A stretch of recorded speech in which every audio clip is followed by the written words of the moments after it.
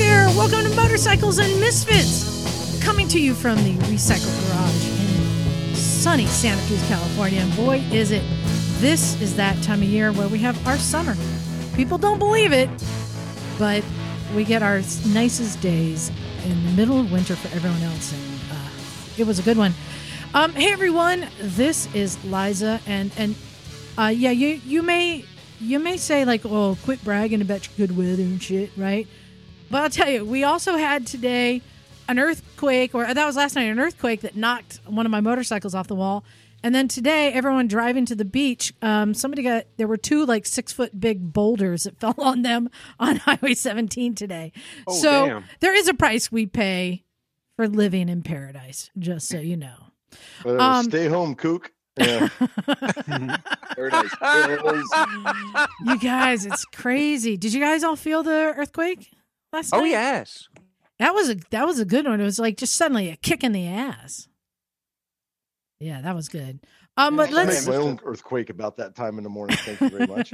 Let's get to who is with us tonight, because we've got some stories to share because we opened up the garage today. So let's first say, hey, joining us, it's Miss Emma.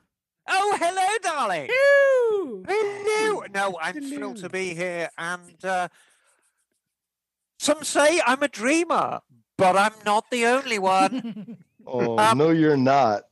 Absolutely. No, we had a good day today. We had a thoroughly agreeable time, and we're gonna talk all about it.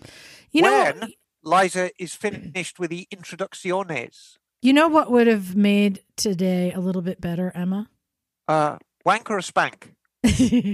No. If we were joined by Bagel. The Bagler! I know. I wish I could have been there. I wish you could have been there too. But I'm coming to you from the earthquake-free Oregon. Well, we'll see about that.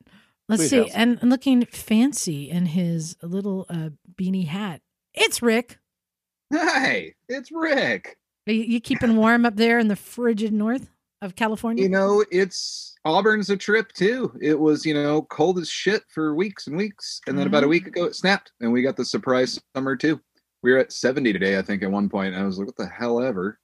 Man. But can't complain. It was pretty. It has been nice. And also joining us from his shed, it's Naked Jim. Hey, what's up? Emma inspired me, so I'll go John Lennon too. Count your age by your friends, not your years. Yes. Count your life by your smiles, not your tears. Unless you ride dirt bikes, then you will count your years and minutes by tears as they come out of your eyes as you're in pain on the ground. But anyway, otherwise, yeah. Oh, can I join in? Yeah, sure. Imagine. Imagine. But it's so nice. Imagine this. The weather's so nice now. This is one of those weeks I would have snuck up to Big Sur and ridden up on Pruitt Ridge and camped out because no one would be there midweek because it's January. Mm-hmm. Except it's all closed, as we found out last weekend. But I did want to share, I did go for a little ride yesterday. I know I got some flack last week for going for a ride. You know what? Hypocrite. Screw you. We're riding easy. We're taking it easy. And we took the KLR 650s up into just the local hills here and went and discovered and found some more dirt trails and did some exploring and got to like jump a log and go through some mud and had a good old time. And of course, as every ride should include, there was sausage. Yeah. You know, that's actually quite brave of you, Liza. Saying the word sausage and log in the same sentence. It sounds like a Corlitos trip. It sounds like you're up in Corlitos. Live to ride. Sausage goes a long way. Ride to eat. That's our motto. Nice. Yes. But yeah, got out a nice ride with the KLR. One thing to note, and I wanted to share this with everyone. I am not a religious person. I'm not somebody who has, like faith, so to speak. I'm not somebody who believes in many superstitions or any of that kind of stuff. But there is one I do believe in. And I'm going to encourage more people to believe in this one. Maybe you guys already do. But as we were getting ready to go on our ride yesterday, I had been planning on taking the 690 Enduro, which I have not yet actually taken out on a ride. I got new knobby tires on it. I've got it all kitted up, a new seat. I've done all the things. It's ready to go. And I got on the bike to ride, started it, starts right up, fuel injection. Of course it did. As soon as I put it into gear, dies. Oh, what happened? Start it up, clutch in, holding the clutch in, put it into gear, dies. I'm like, crap. There's something's wrong. And I'm feeling around, and I'm not that familiar with the kickstand sensor. It seems like a kickstand sensor, but I didn't see anything that I recognize as it, like a little button. Most kickstand sensors I've seen were like an actual button that gets pressed. Couldn't find it, but this is where my superstition comes in. If you were going to go for a ride and your bike suddenly has developed a symptom that didn't exist before, I take that as a sign that I should not be riding that bike today. That's why it's always good to have the mighty KLR, as John calls it, the cockroach of the motorcycle world, because it is always ready to go. Will survive anything. But yeah, just something, I just think more people should have, regardless of how much faith you have in your life, that is one thing I always encourage. If there's something not quite right with your bike, maybe now is not the time to ride. Right? Or at least ride that bike. Or at least it's a sign that you should go through it before you ride. How about that? Yeah, and I did find it was, with Emma's help, it is a kickstand switch, and it has a magnet that's held in with a bolt. And I think when I changed the tires the other week and had it on the lift, it dislodged that magnet like slightly, enough so that it came out of range for the switch. So slight. Yeah. In that vein, it's funny you mentioned magnet. Is the last time I had that happen, I was on the FC1. Last time the FC1 saw the freeway, we were heading down to Monterey, and I remember when I first turned it on. You hear the pump, the ignition, whatever, the electronic valve turned on. Fuel pump. And then fuel pump. Thank you. And then I heard a little bit of a whirring, a very slight whir, almost like the bad bearing in a radiator fan. And I'm like, it's curious, but nothing crazy, no big deal. So we went down the freeway, and about 20 minutes later, it stopped charging. And I think that slight whirring were the magnets beginning to fucking grenade in the middle of the stator.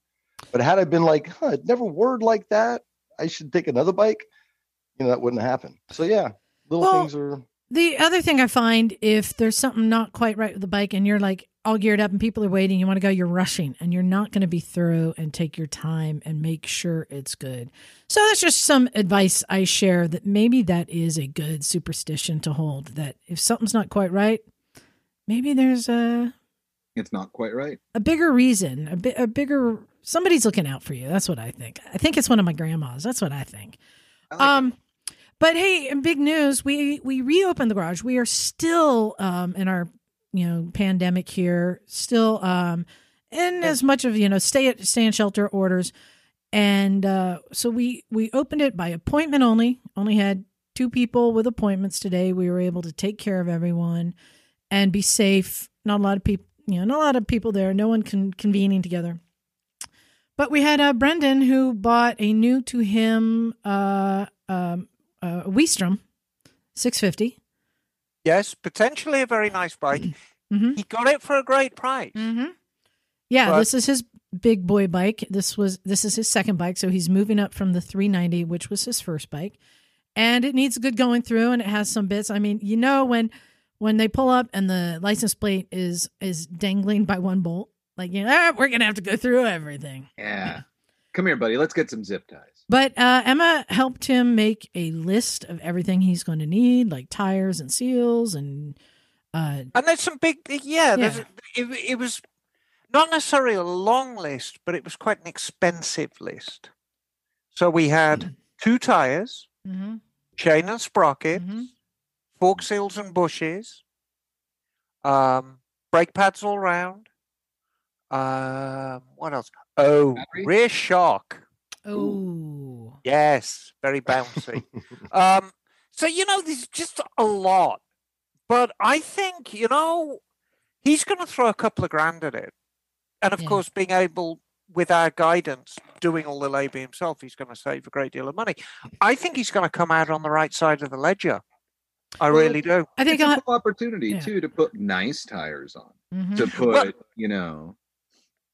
Well, it's good because if you buy a bike with worn out tires, it's not a tragedy because somebody else has worn them out, and so you get to choose. You get to choose, Rick. Exactly. Yeah, exactly. And it had kind of semi-knobby tires on it, and it's like, Brendan, what kind of tires do you want? What kind of are you just going to ride it on the street? Yeah. And he said, I'm just going to ride it on the street. So now we'll put street tires on it. Done. Yeah. You would have wanted them anyways. Yeah. But he did, he was the recipient of something from the garage today.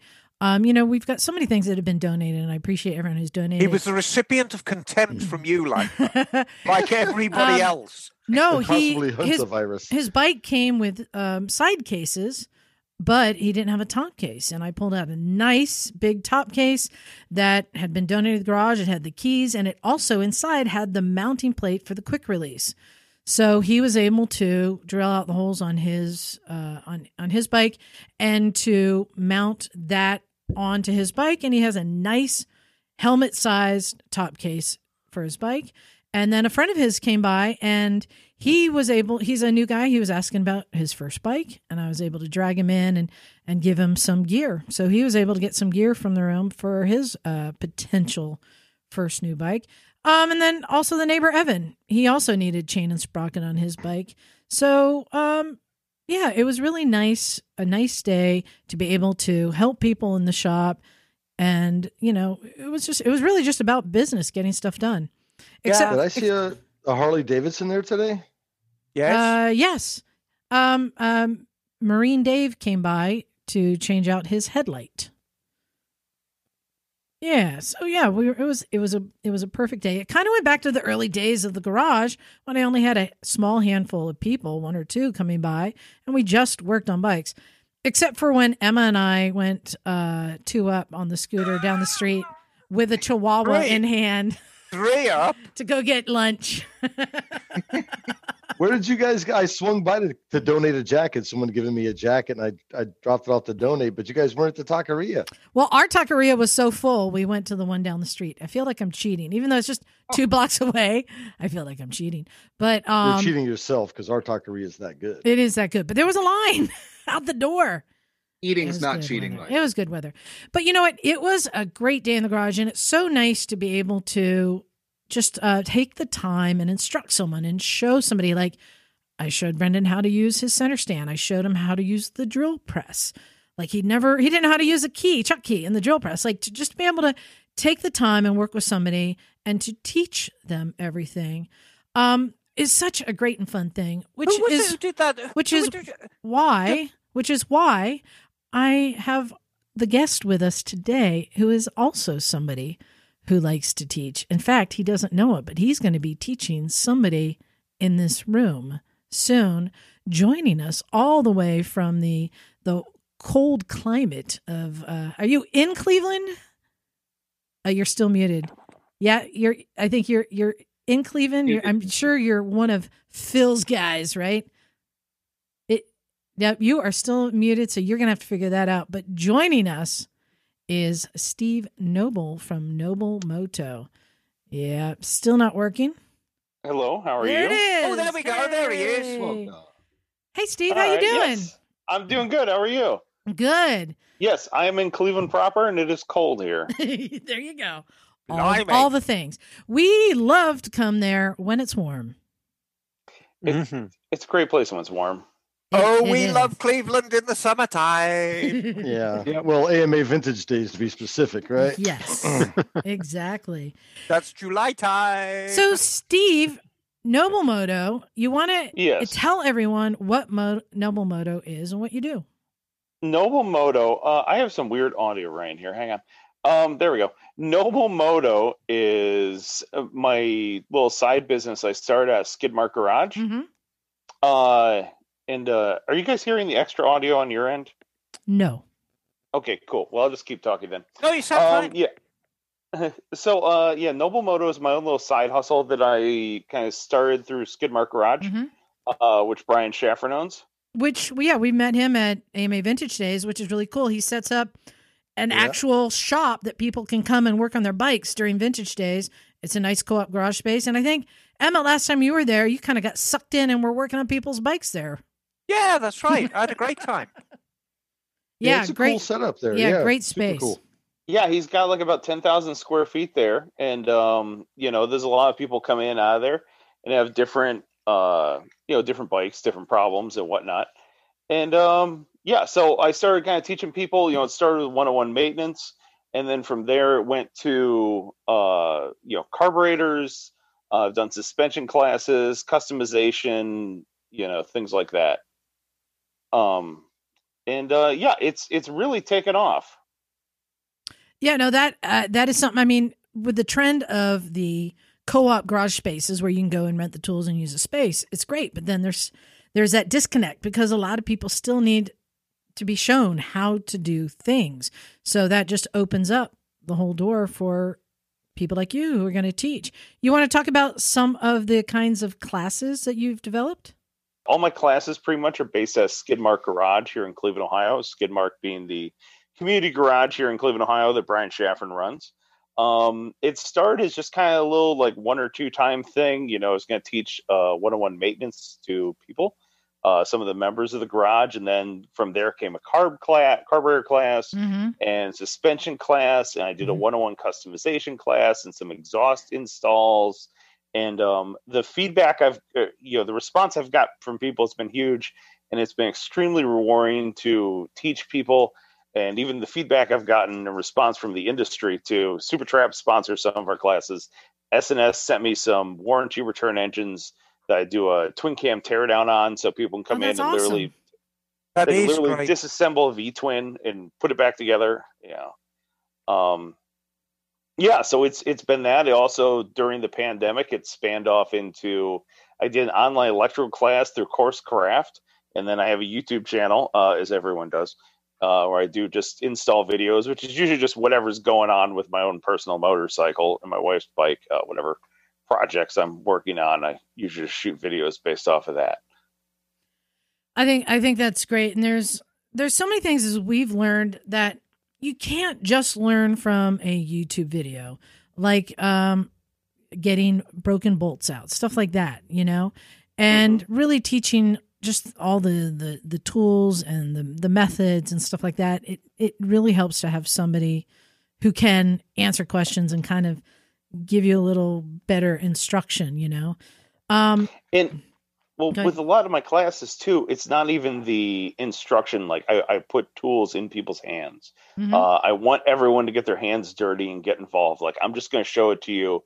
And then we have bikes, we have carburetors, we have stuff for you to work on. So get in there, turn the bolt the wrong way, break the bolt off, strip it out, screw stuff up, and you'll learn how to do it wrong, and in turn how to do it the right way. That is my method. I like to let people do it the wrong way and then teach them the right way. Emma's method is to just walk away and do it herself and then come back and hand it to them. Well, no, not always. That's whatever not works always for you. true. In points of frustration, sometimes it's not always bad. Yeah. But no, what we find is valuable, and I know this will resonate with you at Recycle. We do like people doing it themselves, and often it's just the knowledge that I'm there hovering around, which gives people the confidence to get stuck in with jobs that are completely out of their depth. Yeah. And I always say to them, absolutely right. I say to them, don't worry, I'm not going to let you get too bent out of shape with this.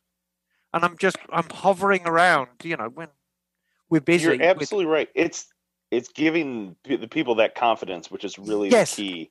The confidence and the ability to say, hey, when I come across a problem, I will, hopefully be able to solve it. That is worth more than, knowing what tap drill size goes in what and all the technical knowledge in the world.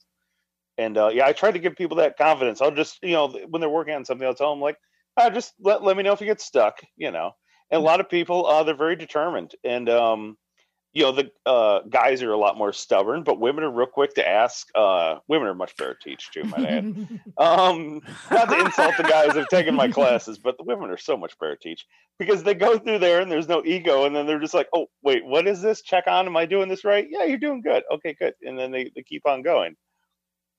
And it's a great thing. I love it, and I'm a huge supporter of women riders. My wife rides, my aunt rides, so it's a big deal.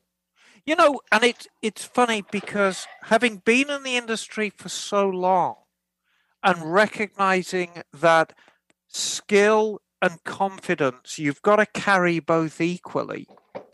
Mm-hmm. Women and guys carry that skill set differently. The women, certainly at the recycle, tend to have a little less confidence, but in a lot of ways are actually more skillful.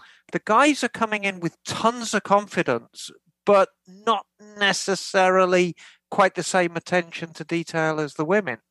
Do you find that?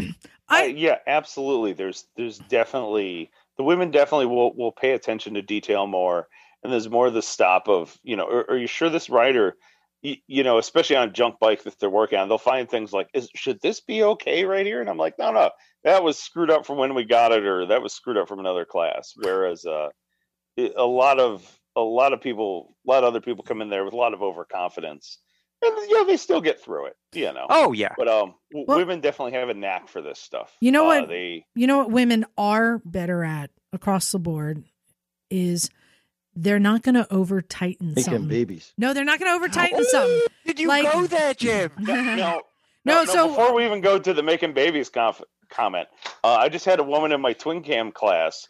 And I was standing there watching her torque down the case bolts on it. And I'm thinking like, man, she's really pulling on that thing. And ching, she snapped one of the case bolts clean off this thing. And she starts apologizing. I was like, no, it's what they're here for. And I was like, hey, let me see that torque wrench. And I look at it and it says, Pittsburgh Tools on it. And I was like, oh, well, there you go. I don't know who donated this, but this is now going in the trash. But yes. They have the ability to break off bolts, believe you me. Yeah, well, the advantage was we took the engine apart, and then she got to learn how to remove broken bolts and to chase out threads. Well, so it was a learning experience all around. When we were helping Brendan today, he was tightening something down, and he's like, "How tight should I make it?" I said, "As tight as a 13-year-old girl would," and he got it. He understood what that meant, like about there, like because guys are just fine in general. They just crank. Pretend you're a 13-year-old girl. That's how much strength, and it worked. But women certainly can. But in general, I find that women have a much softer touch on the wrenches, and sometimes it's the right touch. But it's great to hear that you do have women coming. So tell us about the kind of people that are showing up for your classes. I have had everyone from a 16, 17-year-old kid take my class. All the way on up to retirees that just want to learn things. One guy was a retiree that was a retired nurse for the VA, and he bought an old Triumph, wanted to learn more about carburetors. I had a handful of attorneys take it. I had the CEO of a larger corporation here in Cleveland take it because he wanted to learn more about this carburetor on his four-wheeler. So there's been, the punk grunge girl, there's been the old biker dude, every single person you would ever encounter on a motorcycle has taken this class, or taken one of my classes at some point or another. Everyone's welcome, and it's been fantastic. There's even been LGBTQ people there, everything. So this is my cue to insult a whole group of people. But God help us. But I'm going to see if Rick will agree with me on this. Because Rick is our big twin guy. I'm a big twin guy, so I understand. I think the group that needs this the most is the big twin group. Because I hear all the time of people who have some little issue and they take it to the dealer and spend hundreds, sometimes thousands of dollars trying to find that squeak or something. And I don't know why so many people I know of are afraid to get into their bike with a wrench and basic tools. This is the group that I think needs it the most and should, because how difficult is a big twin to work on really? V twins, the domestic V twins, are probably the easiest motorcycles I've ever worked on in my life. Rick, do you agree with me that people are just afraid to get in there at all? Absolutely. I remember when the Milwaukee 8s came out, and everyone was terrified of that. And then, they'll claim the oil system was bad. Yeah, right. Something. Yeah, it was weird, and we had one fail, and they flew a guy out from Milwaukee, and it was like we did a stage 4 on it, and something happened, and he was like, "Here, put this oil pump in that I'm not going to tell you about." And then we do it again and put it together, and everything's fine. But the V twin stuff does break. That's the thing, and everybody's got to fuck with it. There's this disease with Harley Davidson. And I have it too. I mean, shit, it's a thing. Harley tax. Yes. Put the pipes I got dyno. It's customized out. I understand. Totally. Did motor work to it. And so many people would benefit from knowing what the hell a torque wrench is. I mean, to start there. But to both of you, to Steve and Rick, I do work on Harleys, and Rick, you know that, and occasionally they'll come across my bench. It's not the lion's share of my work. And I agree that they're very, very easy motors. In a lot of ways, they're easier than my beloved Brit bikes. But they are quirky. There definitely are a list of faults that V-twins will suffer from. But occasionally, they'll just throw you such a frigging random fault. Like, I'll give you a perfect example. I had a Tour Glide come in with 0 oil pressure, just no oil pressure at all. And I thought, it's the gauge. So I screwed on a manual gauge, no oil pressure. And to cut a long story short, what had happened was the right-hand main bearing had walked out of the case, and the crank was flapping up and down, and it destroyed the oil pump. Yeah, shattered a little support plate. That was a low-mileage engine. Yeah. Wow. Those cranks are not bulletproof. Those bottom ends, I'm really sorry to say. And everything was in perfect condition. The main bearing, the crank, even the casing. We basically we pressed the main bearing back in and had to replace the oil pump because the crank had been flapping up and down. But it's weird stuff like that they do. They just once in a while. But essentially they're very easy engines. And it's like if once you understand how Harley put things together, it's pretty easy extrapolating and working on them all. Sure.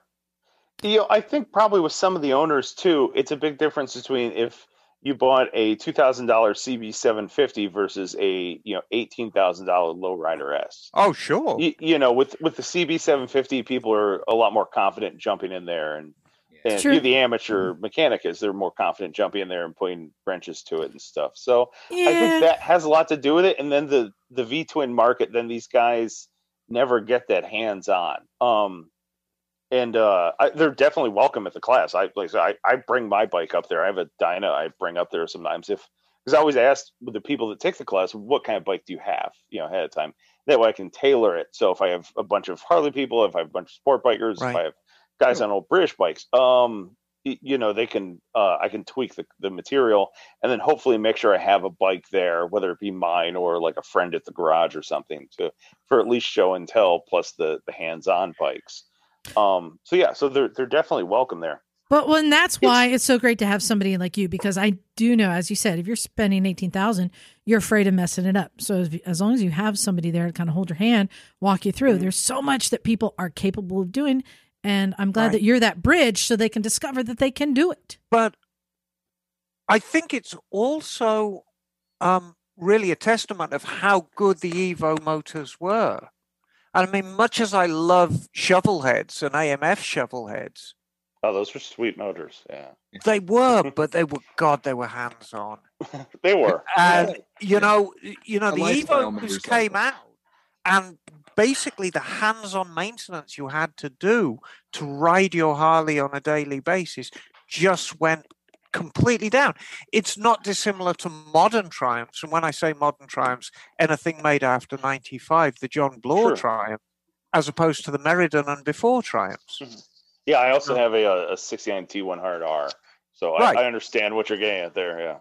Yeah, and the T100i is a very, very sweet little bike, but it's a Meriden-built bike, and it will tell you all about it. It definitely has its own quirks and its own system to it, without a doubt. Right. And requires its own tools, as I recently learned. Oh yes. And I think if you kind of say, well, that's the equivalent of an AMF Harley, and then the John Bloor Triumphs are the equivalent of the Evos and up. Especially when they went to twin cam with the V twins, like those things. I tell people they're usually, metric bike reliable. Sure. At least after they make it past the initial, factory, factory screw up, of the bearing backing out or something like that. Like after that, man, those things will go 100,000 miles, no problem. Mm-hmm. Yeah. Well, I would like to talk about some more of the classes, and especially how you've been handling classes during COVID. So you're able to do online classes now?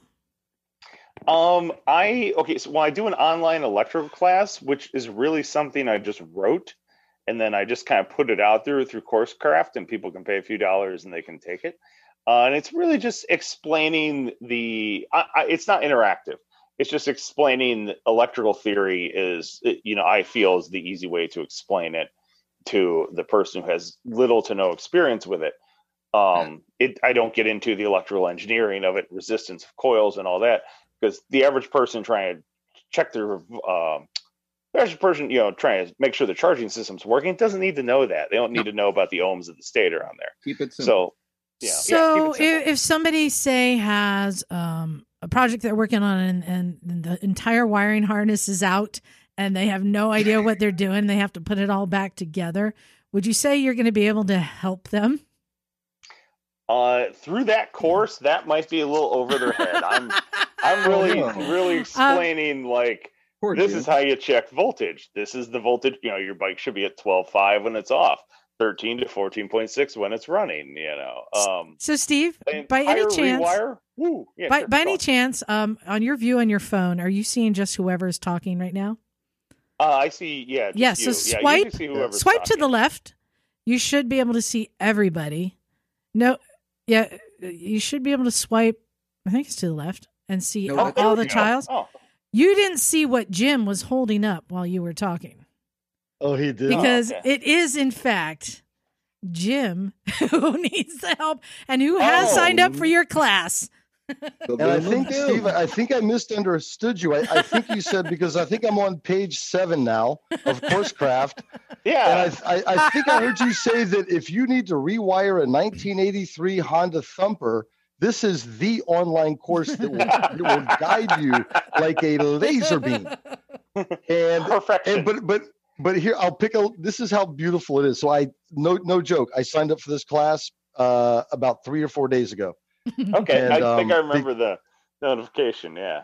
Okay. Yeah. It usually comes with a warning. And but yeah, and I've been reading page after page. But here's the beauty of it: is it's hard to find this stuff, right? And I don't know what I'm doing, but I have resources around. But at the same time, you want to figure it out on your own, right?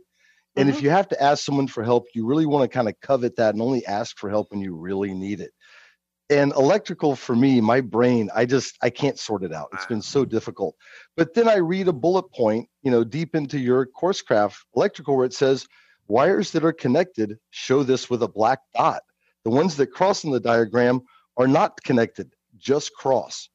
That was a stroke of brilliance for me. Then all of a sudden I could read, like I'm looking at now, as a diagram for a KZ400. Yeah. Yeah. So anyway, I discovered your class a few days ago, and I've been deep diving into it. I think it's dynamite. I'm very happy it worked for you. And, it hit me up with an email. This goes for anybody who takes the class. Oh, you have some super trap pipes there, too. Mm-hmm. Oh, that looks like an aluminum universal. Yeah, there's his bike. Let me see that. There's the bike we're building out. Wait, is that 500 single? Yeah. Yeah. Oh, yeah, I've been following that online. Yeah, that'll be a good looking bike. That thing will sound good with that universal on it. I used to work at Supertrap in research and development, so that's why. Where's my flying car? God damn it! The flying. Oh, that's different car. owner. He sold Super Trap. And he used the money to go. But before we go down that, I remember it's so funny talking about Skidmark, because I remember when we were in Ohio at Vintage Days, is we connected with Skidmark and we were like brother from another mother. Mm-hmm. It was like the coolest thing. And then following Knoble Modal, which is great. I follow you guys, Knoble Moto, on Instagram and stuff. It's really cool. And when Liza told me you guys you were going to be a guest, I was like, holy cow, that's so cool. Because what you do is so much like similar to we do. But then when it's like I was doing your electrical class, I'm like, oh my God. I did it though. It's great. It's so simple. You are literally the first person that has ever given me any response out of it after like I don't know, a few hundred people have taken it. I get like 0 email response. People are just like, thanks. And I'm like, do they like it? Do they hate it? I have no idea. Yes. I'm like, well, I don't get hate mail, so they must be doing it. I got the wiring diagram out for my Honda. I'm up with yours. I'm looking at the symbols. It was like, you gave me hope. I still, I'm still like a turtle on its back, but you've given me hope. So we all are in some way or another. Well, and you know what, Steve, there's something that we like to do when we have a guest on. We like to give them advice they haven't asked for. So in this case, we're very good at that. we have mechanics here. I mean, Bagel Rick and Emma are all very good mechanics. I think this is an opportunity for Emma, Rick, and Bagel to maybe suggest to him some classes that you think he should consider offering. And we'll find out. Maybe he already is. So you guys want to hit him up with some classes you think would be good? What do you think, Emma? Yeah, I mean, you covered the 2 big ones. Consistently, carburation and electrics are the things that fill people with most dread. However, information contained about tires, yes, fitting them. 99% of people who graduate from MMI do not know how to fit a tire properly. Yep. In my 101 course, I have a whole section on tires. I even have tires there where I have it highlighted on the side. And if I do shows, I take those tires with me. And the nice thing about these tires is like there's still a sticker on them. And the date code says they're like 12 years old. Right. So I can show people like, you see this is a brand new tire. It's got the tabs on it. It's still got the sticker on it. Right. But this thing is 12 years old. You explain to them the date code, this and that. And I tell them, this tire is garbage. If you were to put it on in the rain, it would be like riding on ice. Right. And that and adjusting the clutch are probably the 2 most attention holding things I have in the 101 course. Exactly. I did for the Women's Rider World Relay, I did an article on tires and the information about tires. The information contained, what's a nominal width? What's an aspect ratio? Why is one in millimeter and another in inches? What are the old-fashioned, the old-fashioned measurements of tire? What do they mean? What's a date code? What's a ply rating? And people don't know these things, and people need to know these things. For sure. So it's a perfect. You can go into as much detail. Tires black and round, right? Air pressure is the one I find myself talking about an awful lot. Oh God, yeah. Because people have no idea what to run, or somebody told them to run a lower pressure in the back, or blah blah blah. And I'm like, no. 90% of whatever the manufacturer recommends is a max pressure in your tire. 90% of that is 2.7 down to 75% is an optimum pressure range. So if it's a 40 psi max tire, put 36 in there. Mm-hmm. Do that. It will give you long life. It will handle good in the rain. It will, it will do all the things it is engineered to do. But that's my suggestion. Tires. Okay. This is your tangible lifeline to the road. This is where the rubber meets the road, and they're so misunderstood. And actually fitting them with irons and showing people how to properly fit them with irons. Because let's be honest with you,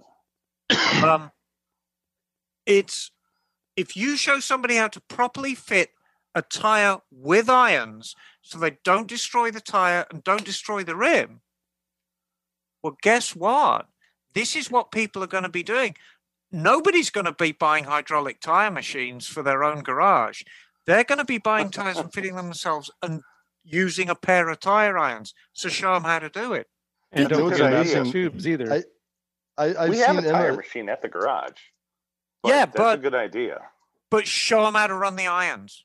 Sure. I've seen Emma do the irons only maybe twice total the whole time you've been there. I think, Emma, you keep that in your back pocket because you've been changing tires for a long time. I don't know if you want to talk about that history, but when you see Emma fucking change a tire in like 7 minutes with irons, you're like, you got the straddle technique. You're using your knees and your you're doing yoga on that tire.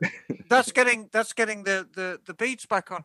Well, when I first started my very first job at a bike dealership in 1978, which was my very, very first job, it's like, you are going to be doing tires. Like, oh shit.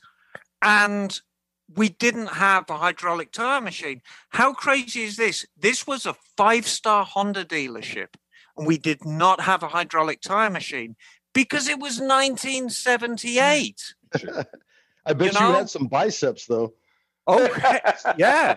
And so you'd get a CBX come in, you'd get a CB900 come in, you'd get a CB750 come in, and those early Comstars had a big bump. And you would have to learn how to, with the irons, actually pop the tire off the bead and get it off with the irons and not mar up those Comstars because they were fragile. You know? Sure. And it's technique. It's all technique. And teaching somebody that it's a fantastic skill for somebody to learn. Because if you can fit your own tires at home, even the most reasonably priced bike shop, and I'm going to be the reasonably priced bike shop. You buy your tires online, you take the wheels off your bike and take them to your local bike shop. It's still going to be $30 or $40 to fit and balance that tire on a loose wheel. And if somebody can do that themselves at home and then show them how with a couple of axle stands and a rod, how to balance their own tire at home, that's real value for people. There you go. Agreed. Absolutely agreed. So I want to hear, Rick, what's your suggestion for Steve?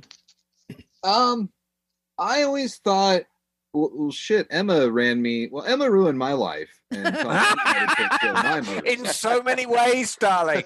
Yeah, I'm going to warn you, Steve, you're headed down a path, just so you know. Okay. Your life's going to get exciting. I always thought one thing that I learned with Emma that was cool was we would talk about kind of not arbitrary, but kind of like zoom out on shit. And to the point where it was, hey, gaskets. And it just fucking zoom out. And it was, these are paper gaskets. Rule for this stuff, suck for this stuff, blah, blah, blah. Here's a multi-layer gasket. Here's why this kind of gasket works. Here's why this one sucks. But the idea of being able to break stuff down to that, and I just scribbled down bearings and seals. Like a lot of people don't know the nuances of dealing with seals and bearings, or even in their transmission. Like when you got a bike up on the left and you spin that rear wheel and they don't know what they're listening for, that's kind of a rad thing to empower people with, I think, too. It takes some of the mystery out of the shop, right? Definitely with the seals, you're definitely onto something there. And give a shout out. Cometic is local, and they've sponsored a few of my things too. So and if they can definitely help me out with that. Yeah, and if SS has a twin cam that you're able to blow the top end off of a couple times or something, it's like a killer opportunity to be like O-rings, gaskets, breather. There's all kinds of shit. Sure. And Emma will tell you. I don't want to hog this. Oh, I'm sorry. I was going to say I don't want to hog this, but it's a perfect example. If you're doing, say, wheel bearing seals, people kind of grease the lip and then grease the seal to help push it in. But in reality, you grease the lip and you leave the mating surface dry, because if you grease that, it's going to pop out again. So it's simple knowledge like that. And Emma will also tell you what is the best cereal box to use as a gasket. Oh, that's my favorite gas material ever. Cornflakes. Cornflakes box. A cornflakes box for a Triumph is the finest gasket material. The unit never leaked again. Is this pre-Hinckley Triumph we're talking? Oh, yes. Okay. I just bought a gasket kit, but I'm going to put this in the back of my brain. So. There you go. Well, and we have Bagel, our scooterist. Maybe Bagel. Let's see if he'll go in the obvious direction or if he's going to. I've done some scooters. Hit us with a left turn. Too, so. Bagel, what do you think he should offer? Well, I've got a couple of ideas. I know you have classes on carburetors, but I was thinking that it would be really good to have some classes on fuel system maintenance outside of carburetors as well, because the rest of the fuel system can cause all kinds of problems between the tank, the fuel tap, the fuel lines. There's lots of little subtle things that can be involved there that people don't know about, especially working with older bikes, that might be really good to kind of go over what a lot of those common issues are. Another idea that I had, which because of scooters, would be a class on 2-strokes versus 4-strokes. I don't know if you've thought about something like that, but I bet there are a lot of people out there who really don't understand what the difference between the two are and what their strengths and weaknesses are, how they're put together, how the maintenance goes, and stuff like that. That might be that would definitely be a good one, especially the 2-stroke. There's recently been a surge of we call it our 2-stroke army out of Skidmark, which is guys with old enduros. Nice. And then, of course, the scooter guys, too, that are tearing around on. But you might be onto something there. That's all a right. good one. Cool. I'm going to make my suggestion for you. Sure. And this is one that a lot of people ask for advice. Not that many people need to do, but the more people know how to do it, the better. Removing rust from a gas tank. Everyone hears the stories. Yep. And, and you tell people like, oh, you want to get your nuts and bolts. No, you want to use chain. No, you want to use this. And then, everyone kind of has their thing. Oh, you want to fill it with cider. No, you want to fill it with acid. Then you want to wrap it in plastic bags and stick it in your dryer. I mean, everyone has their methods. All evapo rust. No evapo rust. I have a friend who did the dryer thing. He took like an old comforter and put it in there. Put his gas tank in there. And I was like, you were going to blow up your house, man. And he was like, oh, it'll be fine. And lo and behold, he's still riding that thing. I did it. I yelled at because I wanted to check my friend Guy. He's still riding that Vulcan. I wanted to check a tank in a lathe at work the other day, and I got yelled at. Yeah, same idea. So that's something that I think is a fun project because people can restore an old tank. They don't even need to have the whole bike. Just restore a tank. Idea. But that's we have a surplus of tanks at the garage too. That's my advice because it's kind of fun. Right. It's kind of fun. There's threads. You've got like a gasket at the top. You got your fuel cap, whatever the fuck. There's enough stuff to deal with. You got a few things to wrap your head around with. That's a rad idea, Liza. Yeah. Thank you very much. Well, I usually touch on your vacuum operated petcocks when I do the carb class, anyways. Because it's usually just as critical. Suck, don't blow. That's what I've learned. Yeah, sucking's important. Yeah. Jim, did you want to throw out some unwanted advice? Oh, me? Yeah. Oh no, but I'm kind of curious because you want to ask him an actual question then? Yeah. Either or. Well, no, I'm kind of curious. Well, it's kind of like a question we get at the garage a lot lately, it seems like, and he has such firsthand experiences. If you were setting up a garage, like say a Recycle or a Skidmark or whatever, little neighborhood garage, what would be the first things you put in the garage? What tools would you have? What would you do? Outside the obvious of the workbench. Definitely, you don't have to buy new tools. Spend some time on your, Facebook Marketplace, Craigslist, whatever. Buy a complete set of tools, a nice assortment of hammers, every screwdriver you can find, and then I would say, your spray lubricants, picks, punches, nice clean work surfaces. Maybe an air compressor. An air compressor is going to be good with your tires, but for starting out, you could do things by hand, small sets of files. I would say things like that. Drills and taps as you need them. There's no need to run out and buy a set of drills and taps, right away. I would say start with just your basic tools, and then buy as you need. So here's that's interesting you say it. Is I've been doing that with this project is you buy as you need, and depending on what it is, if it's a one-off thing, right, like you buy one, but as I need fasteners, I've kind of started buying groups of fasteners. Sure. Because you realize that, that wasn't actually the fastener I needed as I moved this bracket to over here. And little by little, you end up with a collection. You just have to be careful. You just do it as you need it. I think that's sage advice. Like, don't buy the windshield wipers when the fenders are still flying off, right? Yeah, absolutely. Yeah, and if you need to chase out one thread, you don't need the the full tap set. You can just buy one tap, they'll, do the job you have, And my advice to people usually too with like specialty tools is my own personal general rule is if I need it once, I'll put a thing out there on social media saying, hey, I need a bearing puller for a twin cam or something like that. And then if I need it again within a year, then I'll buy one. Good call. So yeah, that is a great call. Talking about tools, I'm curious because I think we all have a different number in our head, but how many different hammers do you think somebody should have to have a well-equipped shop? How many hammers do you think it takes? Think about it. There's a lot of different kinds. 4 or 5. Name them. Name them. Oh yeah, you're definitely gonna need your dead blow. Dead blow, yep. And not your rubber mount, but your dead blow. You're gonna need a brass hammer. Oh. A ball peen hammer. Mm-hmm. And a BFH, really big hammer. And I would say like maybe a little small, a smaller tack ball hammer? peen hammer, like a tack hammer. Yeah. Tick, tick, tick, tick, tick, The little leather hammers or like a plastic nylon-y. Yeah. Those things rule too.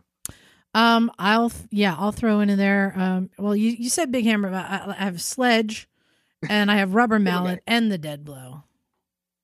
Yeah. I mean, you can never have too many soft face hammers, especially when it comes to motorcycles. Sometimes the dead blow is amazing though. I use that thing all the time. Mm-hmm. I think Jim admired my brass hammer, and I think going back a decade, Rick did as well. You were quite taken with my brass hammer 10 years ago. I fucking love that thing. Rick was waxing prophetic about it, I think, a week or two ago. Yeah, we were talking about it a couple weeks ago, even. I think Jessica's heard me talk about that stupid fucking hammer for about 3 years now. I love it. Is this like it swings with a British accent. Bang Bang like Emma's brass hammer? Yes. No, I'm like a female Thor when I hold it. Boom! Thud. Thunder. BSA Thunder. Yes. So you've been doing classes online. Are you still doing classes live out there? Most of my classes are done in person. So you can still do that. I have scaled back notably from where we were pre-pandemic. Mm-hmm. The idea, like with the twin cam class, I just do one person per engine. The engines are 6 feet apart. Everyone has to wear masks in the garage regardless, but since we're also at times going to be invading each other's 6 foot space, definitely masks. And then the 101 or entry level maintenance, whatever I'm calling it currently, essential motorcycle maintenance. That one's usually just 3 people. I used to do 4 to 5, but with personal space and social distancing, it's important to back that off a little bit. In the carburetor classes, I'm just doing like three people at that. So I have a question for you, Steve. A lot of people who listen to Cleveland Moto listen to us and vice versa. Oh yeah, I know those guys well. Yes, and there may be people listening now in your neck of the woods who've never heard of you. I mean, as bizarre as that sounds, how much would it cost to take one of your basic maintenance classes, carburetor class? Give our listeners an idea of what it costs. The essential maintenance class is $85, and you will get a handbook. It's like 45 pages or so that I wrote. And it's PowerPoints. There's a lot of data and just stuff to take home, torque specs and random tire info and stuff like that. So you get a printed and digital version of that. It's a 3-hour class, and it's hands-on, of course. Everybody gets their hands dirty. Carburetor class is around $100 because it's just a little bit more involved, and it's 2 nights, and I periodically have to replace stuff with the carburetors. And then the twin cam class is around $125 because I end up replacing gaskets and replacing bolts and wrist pin clips and stuff like that. So plus the twin cam class is 3 hours over the course of 3 nights. So It's a lot more time involved in that too. So so 125 is the most expensive class that we do. So it's usually call it $100 range. That is extraordinary value for money. I mean, I know traditionally out east things are a little cheaper than California, but every bike shop pretty much in California is north of $100 an hour now. The vintage shops are pushing $150 an hour. Ooh. So I mean, even around here, it's 90 to 100 an hour for the local mom and pop shop, and I think Phil over at Cleveland Moto is somewhere in that range. Right. So this is extraordinary value for money for somebody, and we go back to the same thing. In order to equip somebody and give them that confidence that they can actually lay their hands on their own bike, it's fantastic. You're an angel, darling, an angel. I try my best. My wife tells me that sometimes. Okay, good-o. On a side note, I'd really like to go off on a brief tangent about that. I recently was talking to Phil over at Cleveland Moto. Oh, that was your first we mistake. were talking about, yeah, I know. Oh, we were drinking, so it was okay. we were telling stories. What a surprise! I know. It's all good and well until the pith helmet comes out. Yeah. Luckily, it's like a mile and a half from my house, so I can walk home. Nice. Yeah, good luck with that, I'm sure. Stumble home. Stumble home. Absolutely. Yeah, there you go. Yeah. We were talking about the effect of what I'm doing on the small garage shop. And I really didn't have a good answer for him at the time, but it to him or anyone else out there that's listening in the industry and says, "Oh, what I'm doing might be bad for the local shops." I know a lot of dealers make money on service. Is Peter, the great Peter Starr, once told me, the thing we need to keep motorcycling alive is you need to get people involved in the passion. That makes them the 30-year owners. Right. So hopefully, what I am doing inspires people to have more confidence in their bikes and go out and ride more and rack on more miles. So yes, the local shop, maybe you'll lose a few oil changes because of what I'm doing, but hopefully it will come back to you in tires and new bike sales and brake pads and riding gear, because now instead of riding 2,000 miles a year, the motorcyclist has the confidence to go to that event on the East Coast or go down to the Smokies or ride all the way across the country. You build up the and community. To me, with the community and the passion and the confidence that comes with being able to travel on your motorcycle. Because to me, traveling on my motorcycle is like one of my pure passions. That and curvy roads. The best thing about the industry is every single person has their place. Every single one, from the giant mega store that's got 20 different brands, who's generating all this interest and selling all these units, because of course the service shop doesn't want anything to do with them when they get to 5 years old. And then you get to the high quality, smaller dealers like Phil's that work to a very, very high standard, but are a slightly smaller dealer, down to the mom and pop stores, down to the one mechanic working out of a hole in the wall, and then down to the own person's garage.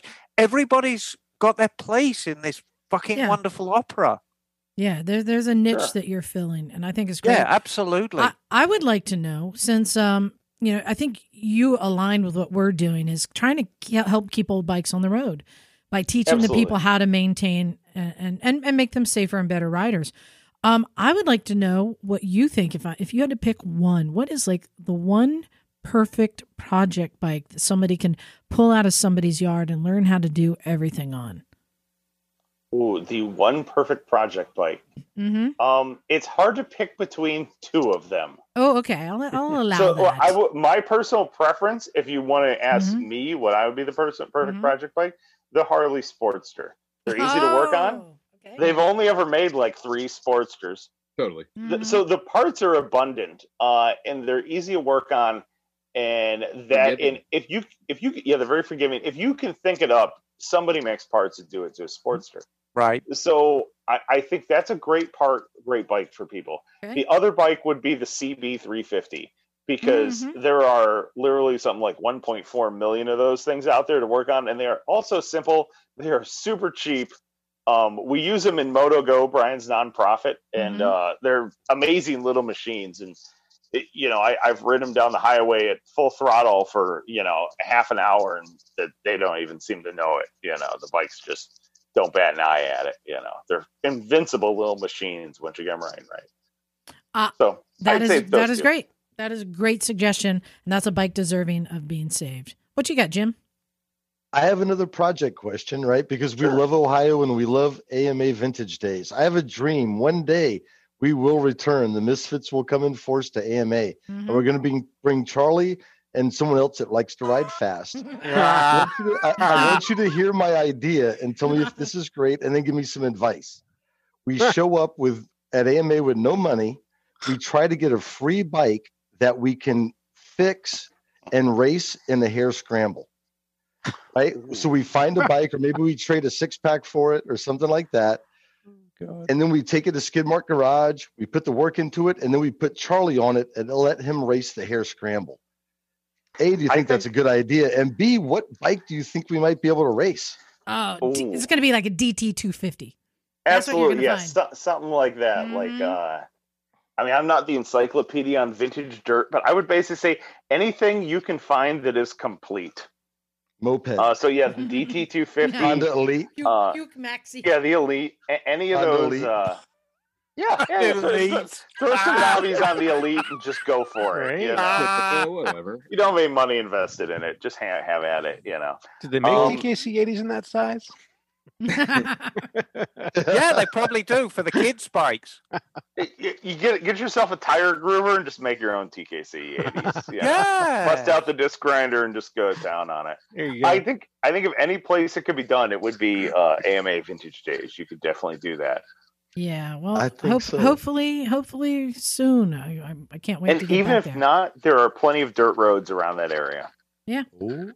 Oh yes. That's a good. Oh yeah. This is true. Well, Steve, I want to make sure people know how they can look you up, because Knoble is not spelled exactly like it sounds unless you are a knight or a knicker. Or a knee or a knife. Yes, exactly. Yes. Knoble is Knoble. So Knoble Moto is KNOBLEMOTO.com would be my website. And I'm on Facebook, Knoble Moto / or Facebook.com/Knoble Moto, Instagram, Knoble_Moto, and YouTube at youtube.com/C/Knoble Moto, KNOBLEMOTO.com after that one. But you don't pronounce it Knoble like Evel Knievel? The telemarketers pronounce it Knoble. Oh, good point. And the car warranty people pronounce it Knoble and Knoble. Right. But it is just Knoble.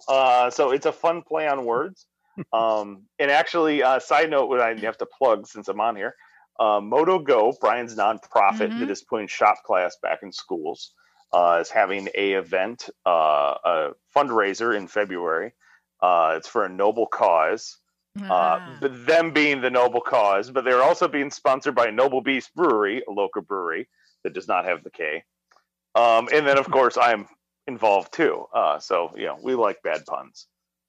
So if you're interested in a side note on Moto Go, that is, we are basically set up with a couple local private schools and charter schools, and we either have the kids come to the garage or we take the bikes to them, and we take CB350s in the classrooms.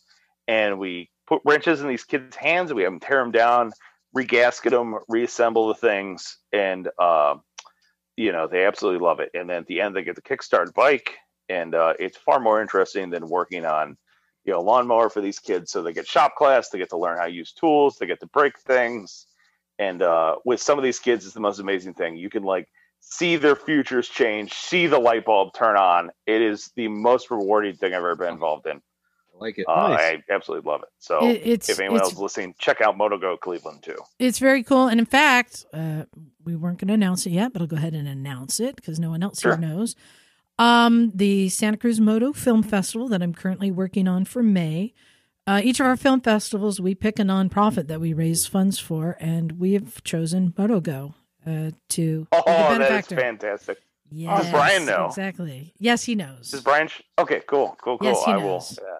I'll probably see him tomorrow, so we'll bring it up. Yeah, so we're going to be working out all the details on that, but that's who I love so much what's happening there that we are going to be raising funds towards that and to help fund some of the classes. Well, Steve, I wanted to thank you for coming on and sharing your knowledge. But I truly love what you're doing and figuring out how to help people online like Jim here is pretty cool. It's been great. Yeah, I nerded Jim, out.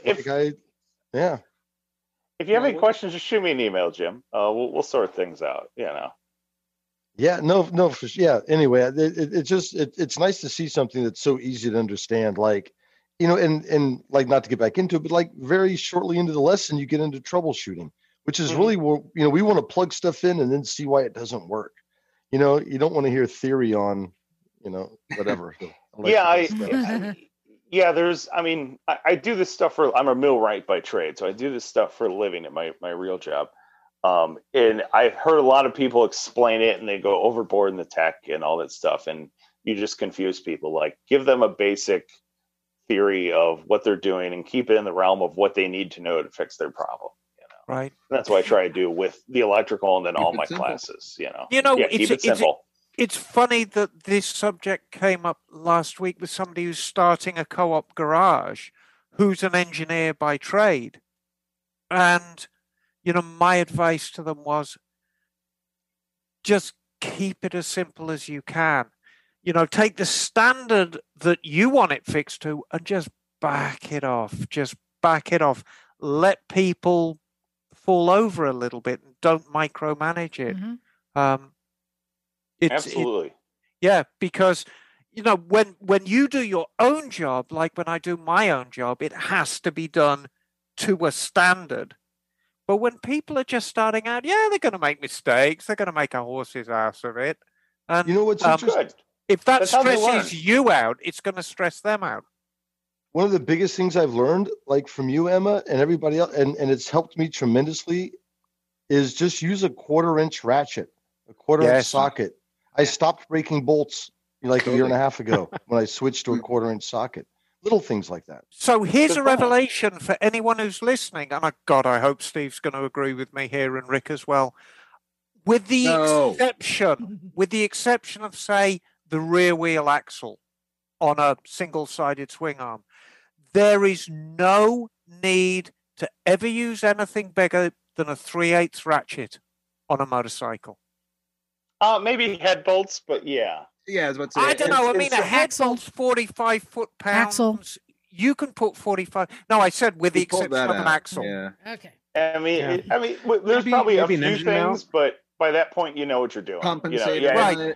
Yeah, if you're doing compensators or clutches, there'll be a couple of buggers, like that, or you know, a 3/8 breaker bar and a big long pipe and a honky pair of overalls. But when people are starting off at the garage, I give them a 1/4-inch drive ratchet, and I say, "You're going to be working with this." Right, but when I'm beating Jim, I find that the 1/2-inch is the better one.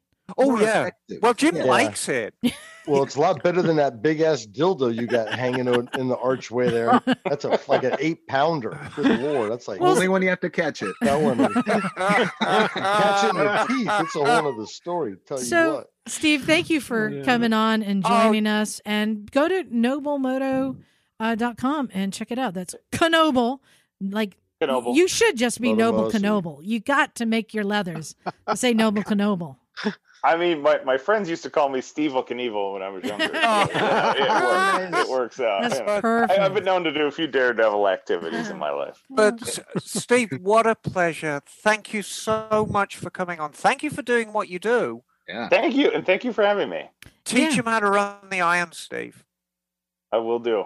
Yeah, Teach him how to run the irons. And keep an eye out for an old dryer that you can have in the shop. You see it on the news. We blew up the east side of Cleveland with a dryer. Blame it on Phil.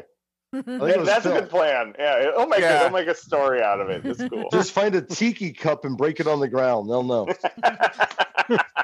That'll be the evidence. Exactly. And a little drink umbrella. Well, cool. Well, we're gonna let you go. Thank you again for joining us. Thank you for having me. Hopefully, we will see you. I'll see you in Ohio someday. Exactly. You will. Cool. All right. Thanks a lot, Steve. Thank you. All right. Ciao. Have fun. Bye. So, I thought it'd be a good opportunity, guys, to get to know Rick a little bit better. Yeah. Rick, how you doing today? Oh, I ain't dead yet. So there's a game we usually play with Emma, but I thought we'd play it with you. We've been calling it Cool or Fool, but Emma's got a better name for it. Emma, what do you want to call this game now?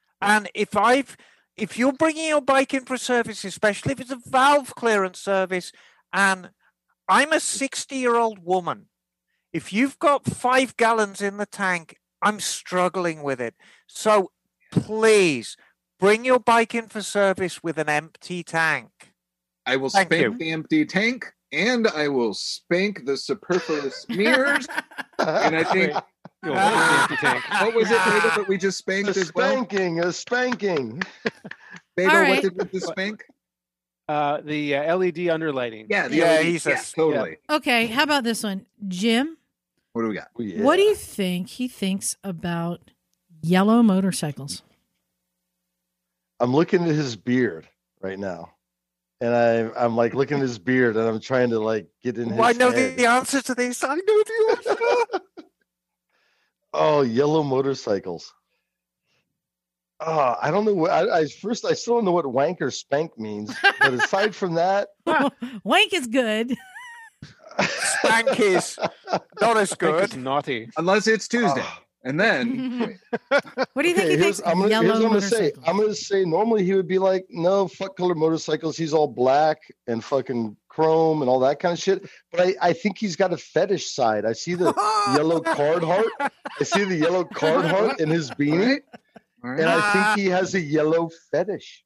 Ooh, Rick, so I think he wanks the yellow. Yellow for the longest time for me was the color of cowardly things. Being yellow. And it always had a big no. But I will say, however, buckskin or a tone in the tan world of yellow, those colors have totally grown on me too. A lot of the vintage Harley, like in the 30s, a lot of those deco, like when that paint was bitching, those colors were so neat. Yeah. You know, and you see a lot of those, like it looks like single stage tractor paint. Great. Greens, you know, funny colors that we're not used to. You know, people joke the old Nazi car colors, right? It's all the German stuff. But like you look at old Porsches. Yeah. That color. And you know, it's worth remembering that, you know, everybody who loves American V twins, really their dream bike is a late 40s Indian, right? Chief. Yeah. Everyone loves late 40s Indian Chiefs. That's the classic. Yeah.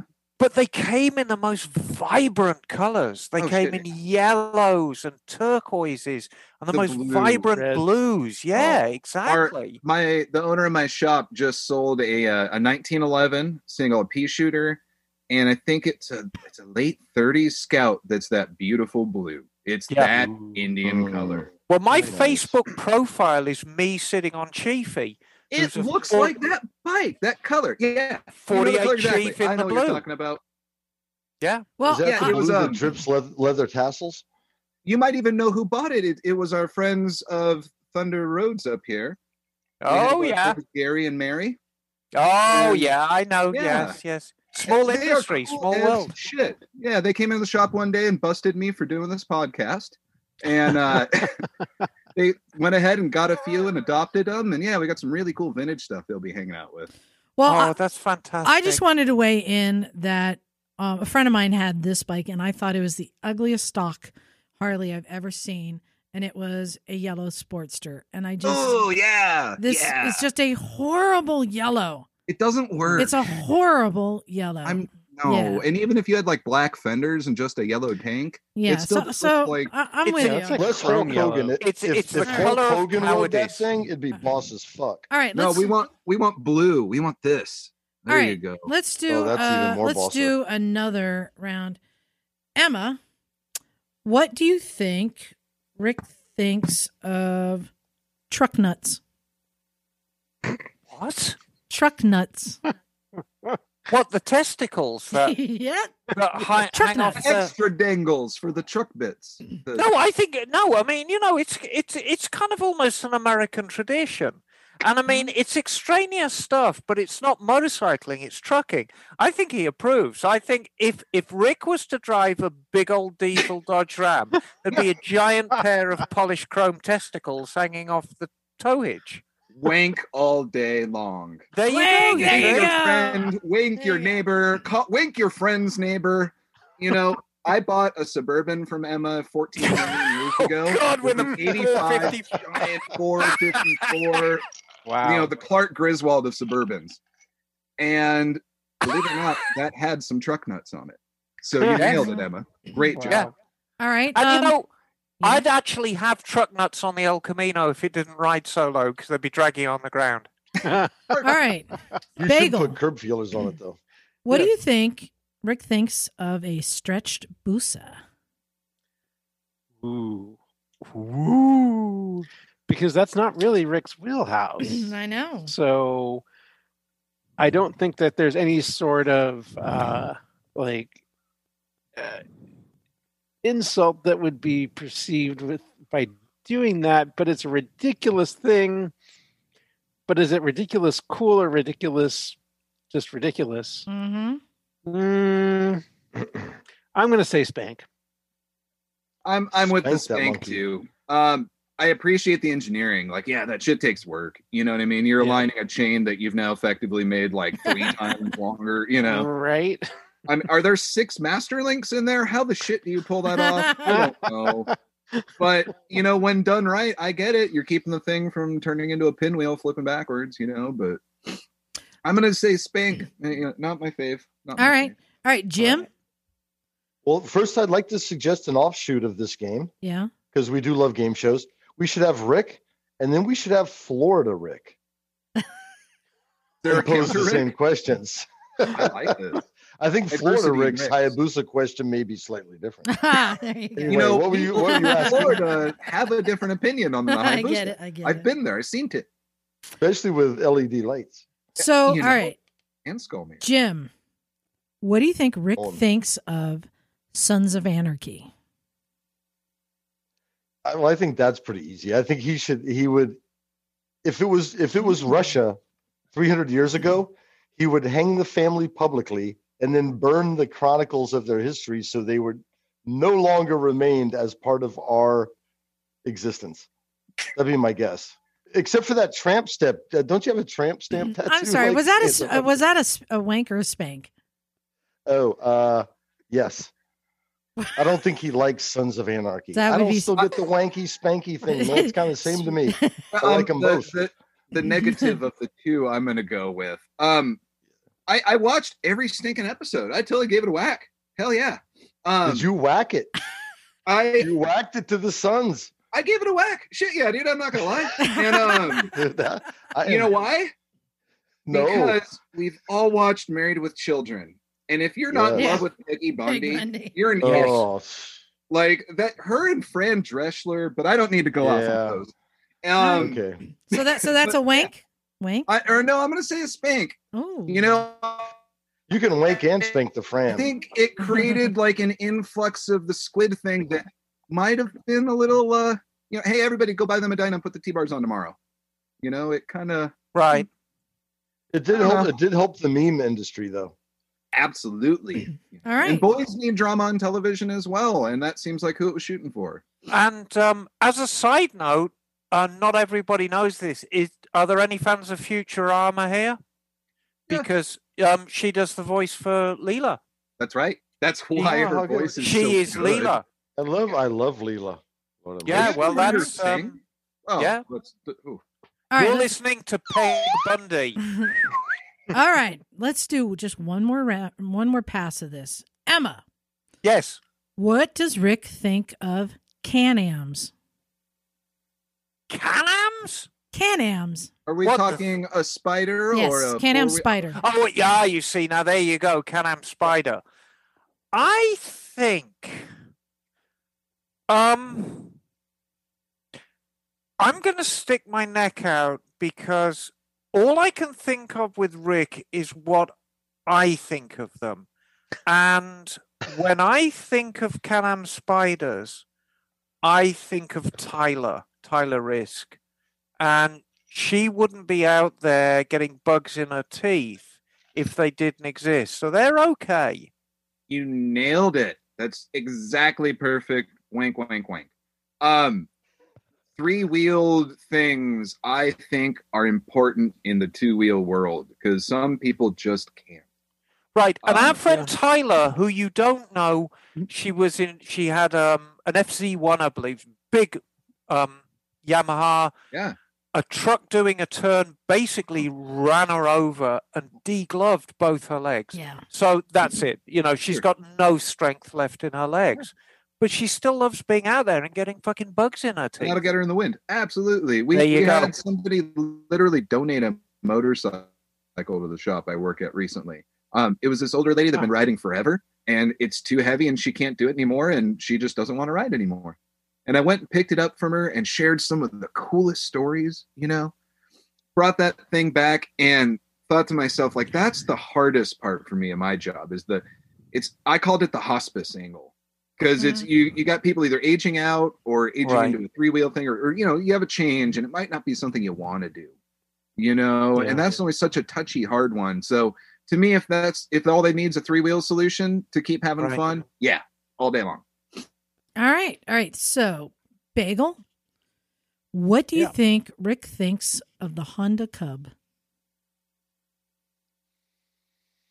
Very different from the big twin world, that's for sure. Just a little. But but the fact that it has been so successful and so useful and so popular, I think you can't say that's anything but a wank. Totally. All day long. Wank it hard. They're adorable and fun. And Emma, do you remember the Monterey mini bike gang for a little while? Yes. They're still out there. They're still out there. Are they? 110 hop-up kits, ripping wheelies down Alvarado. Yeah, all day. Yeah. You're having so much fun on that. How could you not love it? Right. Nice. Yeah. Ride motorcycles, have fun. That's just one more tool that does it. You know. I taught you well, Grasshopper. Everyone has a place in this opera. Every single person has a place in this opera. All right, Jim, are you ready for yours? I am. I'm torn between two. Which do I want to go with? This one or I'm going to go with trailering your bike to a rally. Ooh. Trailering do you think he thinks it's wank or spank taking your bike on a trailer to a rally? Judging by his beard again, he's going to say that's spank as fuck taking your bike fucking on a trailer.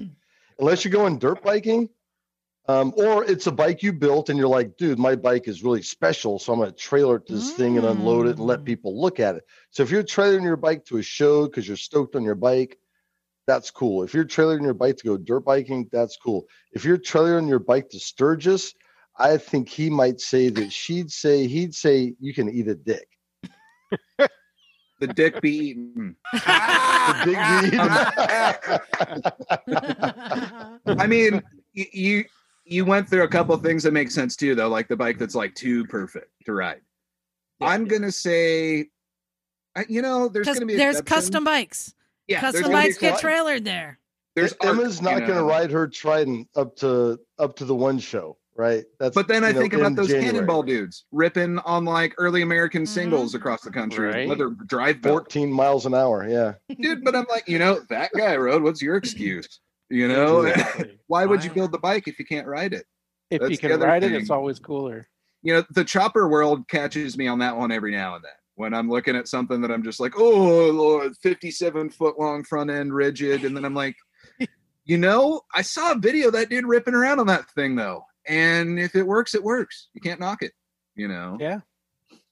But the trailer thing, unless your bike's broke and you're bringing it into the shop, but the dirt bike, you nailed it. If you got different turf and a different tool of a motorcycle, the thing doesn't have a plate. Yeah, you're not going to ride it everywhere, Well, and then you see dudes like remember Danger Danimal? Mm-hmm. Right? And that dude rides his big ass chopper all over the fucking place. So when you see people that chopper all over the place, there's no room for excuses after that. It's like you roll your shit up and you chopper hard. Foot clutch and hand jamming across the country in traffic, San Francisco on the hills. Yeah, you earned it. Man. A piece of plastic and some fucking bungee cords. Good. Can I share an embarrassing story? Back when I was riding a big twin, and I was part of a club of women riders who all rode Harleys. I, of course, had a Yamaha Roadstar because I discovered that it was a 1600cc and all the Harleys were 1500. I'm like, oh, winning, right? And one of the women, we were talking about going to an event that was down on Key West. And she had the Harley pickup truck. I had a trailer. We're like, of course. Oh, this is when I was in Atlanta, by the way. Okay. All right. And like, okay, yeah, we'll load up the trailer. We can take all of our stuff, go down there, party, have fun. And we get down there, and I've never been to Key West. We unload the bikes, and I do a lap around the island. And then I do another lap around the island, and it's only been 10 minutes. Yeah. And I'm like, holy fuck. Can't believe we just trailered our bikes to Key West to do 5-minute laps around the island. I shaved my legs for this. Yeah. Totally. Well, that's when you immediately ride back to Miami and pick up an 8-ball. Hey, there's always plan ball. Yeah. Well, playing ball. there you guys go. Now we learned a little bit more about Rick and what kind of a guy he is, and I'm sensible thanks to Emma. she's Rick trained is you a well. solid cat. Oh, I got a question. I don't think we've asked Rick. What's his UTB? Oh, UTBB. Whatever it is. I just can't say. I can't say His the words. urinary tract awkward. bike or his up the butt bike? Yes. Yeah. It makes me feel awkward. Don't make me say it. UTBB. My It's a good question. What is your up the butt tactile bike? breast. My up the butt bike, because I thought about this Ooh. as a listener many years. Mine is right behind me. That Harley You right didn't there. think Eliza at the same That's time. mine. Yeah, that's right. We had the man to talk about it too the other day. Yep. Yeah. I'm gonna go back and I'm gonna pick another Eric Buell bike, the Ooh. FXRD, well, the Grand Touring Right. edition of the FXR. That was one. There's a couple of years and a couple of colorways that drive me pretty wild. Not yellow. Nope, not yellow. There's one that's a maroon and gray. That thing's super awesome. And there's another one that's a gray and like a deep blue. And those were ones that came with the side hard shell, the clamshell bags. You had the top pack in the back. You had the lowers. You had the whole full fairing, the stereo, the Cheeto holder. That thing was meant to put the woolly seat on and Hold ride on. to the moon. What is a Cheeto holder? Just doodads, tchotchkes. You got your Starbucks container device on there. Oh, yeah.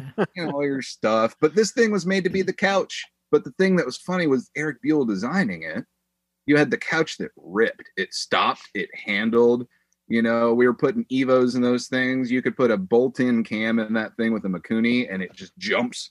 Wants to have So all. was that the Eric suspension, like the frame and suspension? And that was so the triangulate, the whole design and the way that the motor was mounted in it too, keeping it from laterally moving, as I was understood, was the thing. So on a Dynon twin cam, that rear mount on the transmission is grabbing your swing arm. So if you have a totally clapped out motor mount and the bike up on a lift, you take the top motor mount out, you can actually grab the top of the motor and go back and forth, and the whole rear wheel's flopping around like this. So people talk about the death wobble. That's like a great way to wrap your head. Like Steve was talking about the classes and stuff. That'd be one where it's like, oh, hey, this is what your motor mounts do. They stop this shit, know? But so Eric basically figured out a way to keep the lateral movement from happening. So now when you're in a turn and your gyroscopes are doing this thing, it doesn't start wanting to walk and do all this weird shit. So my up the butt bike would be, the big touring couch that our friend Eric Buell designed. Nice. Nice. Good one. Absolutely.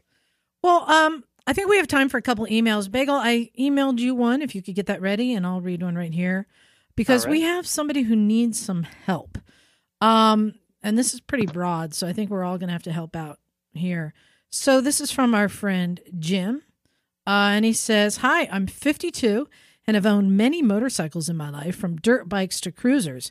They've all been Hondas or Yamahas and have all been great. My buddies mostly ride metric too.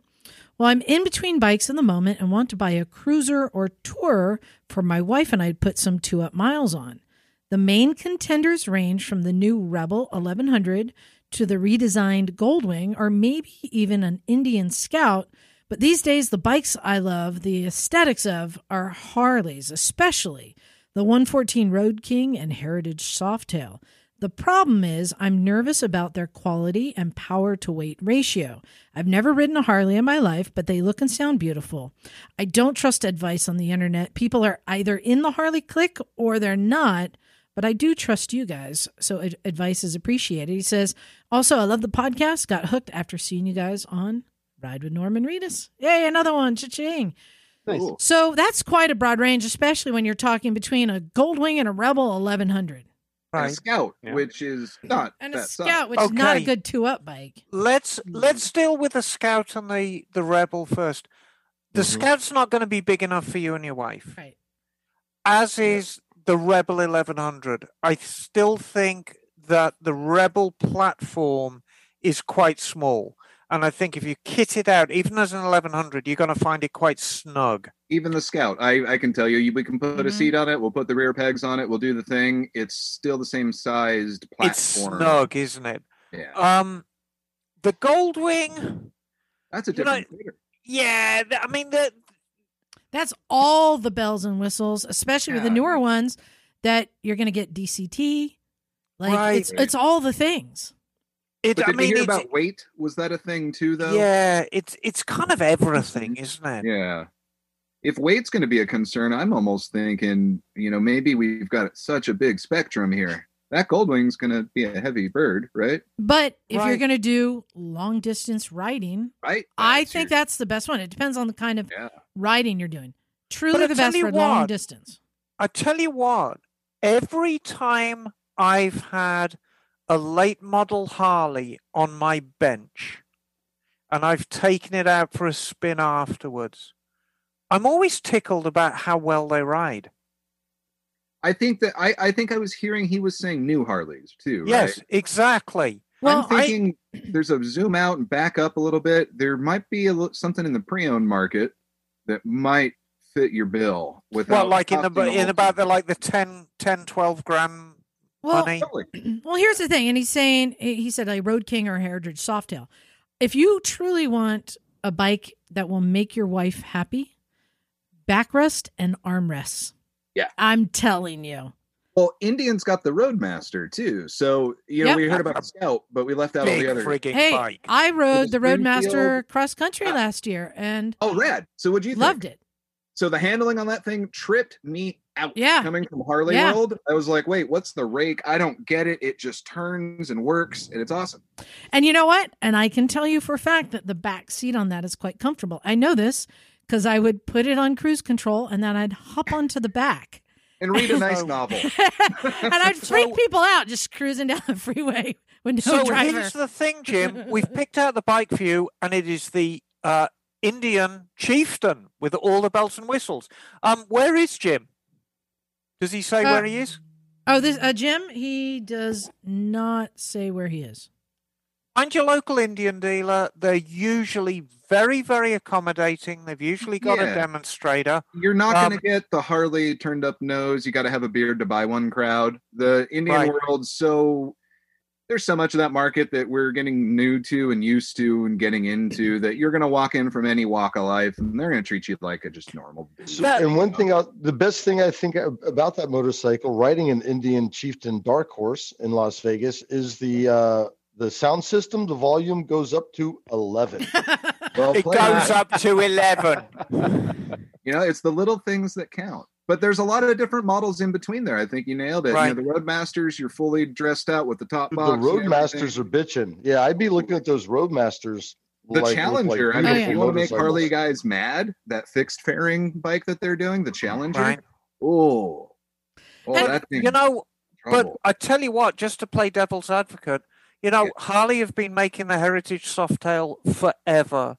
It's an eminently likable bike. And it's not a heavy bike. No, it's actually the redesign in the frame and the newer style ones. I don't think a 2-up all day long is a big deal at all. I think you're able to pay. I think if he was to get into like an early 2000s Heritage Softail or even a late 90s one, and they're so tempting because you can find them on Craigslist for like $5-6 grand, and you think, but that'd be a bit of a stretch touring with your wife. But as you say, Rick, that's the other thing. Deferred maintenance is my favorite term to throw around the shop. Yeah. When we're dealing with the American V-twin stuff, a lot of people love them, ride them, and park them. And the last thing you want to do is park the thing, Right. A lot of dealerships have pre-owned bikes they rip through too, which is kind of neat. You get an opportunity to ride a bunch of different crap, and be like, that's cool, that sucks, that's cool, Well, and even Road King or Heritage Softail, you can get them with the little backrest. And even just the little backrest makes a world of difference for a passenger. You don't have to have the whole big rear case and armrests and all that. I mean, maybe it sounds like. I mean, I don't know where he's calling it right now. I'm gonna throw out another suggestion. Yeah. Get any of these bikes, and then get a Corbin seat that is heated. The heated Corbin seat. Yeah. You will make your wife happy. Yes. Well, and the other thing about the Corbin seats is, they have the heating, cooling, all the other cool and stuff. And a little backrest on it. Backrests. That's the key. If you're looking to go, 2 up, is they have backrests that are bombs. So if you look at the Corbin seat for whichever bike, You'll be in good shape. Yeah, I mean, the bike doesn't matter as much, but if you really want to keep your wife happy, a little perk you can throw in is make it heated, and it has to have a backrest. You're right. That's the thing I heard before anything was touring, having fun, and you're not going to do it without a good feeling seat at all. I think maybe find somewhere that's got some used bikes. I always dig that kind of thing too. Some places have a bunch of trade-ins outside, and you're like, where are all these orphans and misfits at the Honda dealership? Those people are more than glad to let you check them out, sit on them, fart on them, squeeze them. Hey, and don't rule out, because he's been a metric guy. Don't rule out the metric cruisers, the Vulcans, the Stars, or whatever they're called now. The V-Star, that V-Star. Some of those big Vulcans are really cool, great bikes. Yeah, that thing. And you can get all the same comforts on there. So don't rule those out. You got a lot of options. Just start hopping on them. Make sure it's got a good, comfortable seat for your wife. That's my advice. And if you don't like it, sell it and get a different one, right? Well, as I said, just get a new seat. Just get something. Yeah. So, Bagel, you got an email there to read? Yes, I do. I have an email from John. All right. Hey, John. And John says, "Good afternoon, Misfits. Thank you so much. The advice provided on the show is for more than just motorcycles. Yeah. Recently, we had a pretty bad windstorm up here in the Pacific Northwest. It knocked out power to over 500,000 people. We were one of them. Now, I've torn a few bikes apart since I started listening to your podcast. Some went back together and worked. Sometimes not.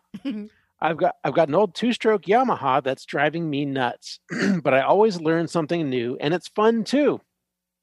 With the recent windstorm, I wasn't worried because we have a trusty Honda generator. I typically run it once a year in the summer just to make sure everything is good. But this time, when we needed it, it wouldn't start. I went through all the normal items you talk about on your show: spark, fuel, air, and compression. Yeah. I'd never pulled a generator apart, but off I went. The fuel was new as it was donated by my motorcycle. The air filter was clean. The plug was a tad dirty, though. Time to pull out the carb cleaner. Spraying a bit of carb cleaner into the carb, and the generator sputtered a bit, then stopped. This was good, as it meant it had spark and compression, as air and compression were okay. Yeah, that led me to fuel delivery, somewhere it wasn't working. The fuel pipe from the tank dribbling. Oh. So you're cutting out. It must be carb. The carb inspected it, figured out where all its. Oh, you're cutting out, Bagel. Let me fill in. Started the disassembly. Yep. Go ahead. Okay. And started the disassembly, and sure enough, the main jet, the one from the float bowl, was clogged. There you go. Cleaned that sucker out, put it all back together, and she started first pull. Yeah. Amazing. You win. You guys were in my head the whole time, too. Do it. That's just great. Do it. Miss Emma telling me I can do it. Yeah. Liza telling me to get the manual. And Mike saying, just fucking do it, dude.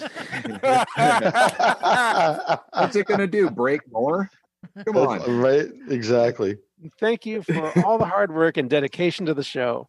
Sure, meeting every weekend is fun and working bikes is cool, but dedicating every week to the podcast and video is very much appreciated. Then spending all the time editing and publishing. Thanks, Liza. You're welcome. And thank you for all the great info. And John also has a postscript. He says, by the way, I emailed a few years ago and you read it on the podcast. My daughter and I were looking for a scooter, but didn't know where to start. You gave us great advice, but it went different than planned.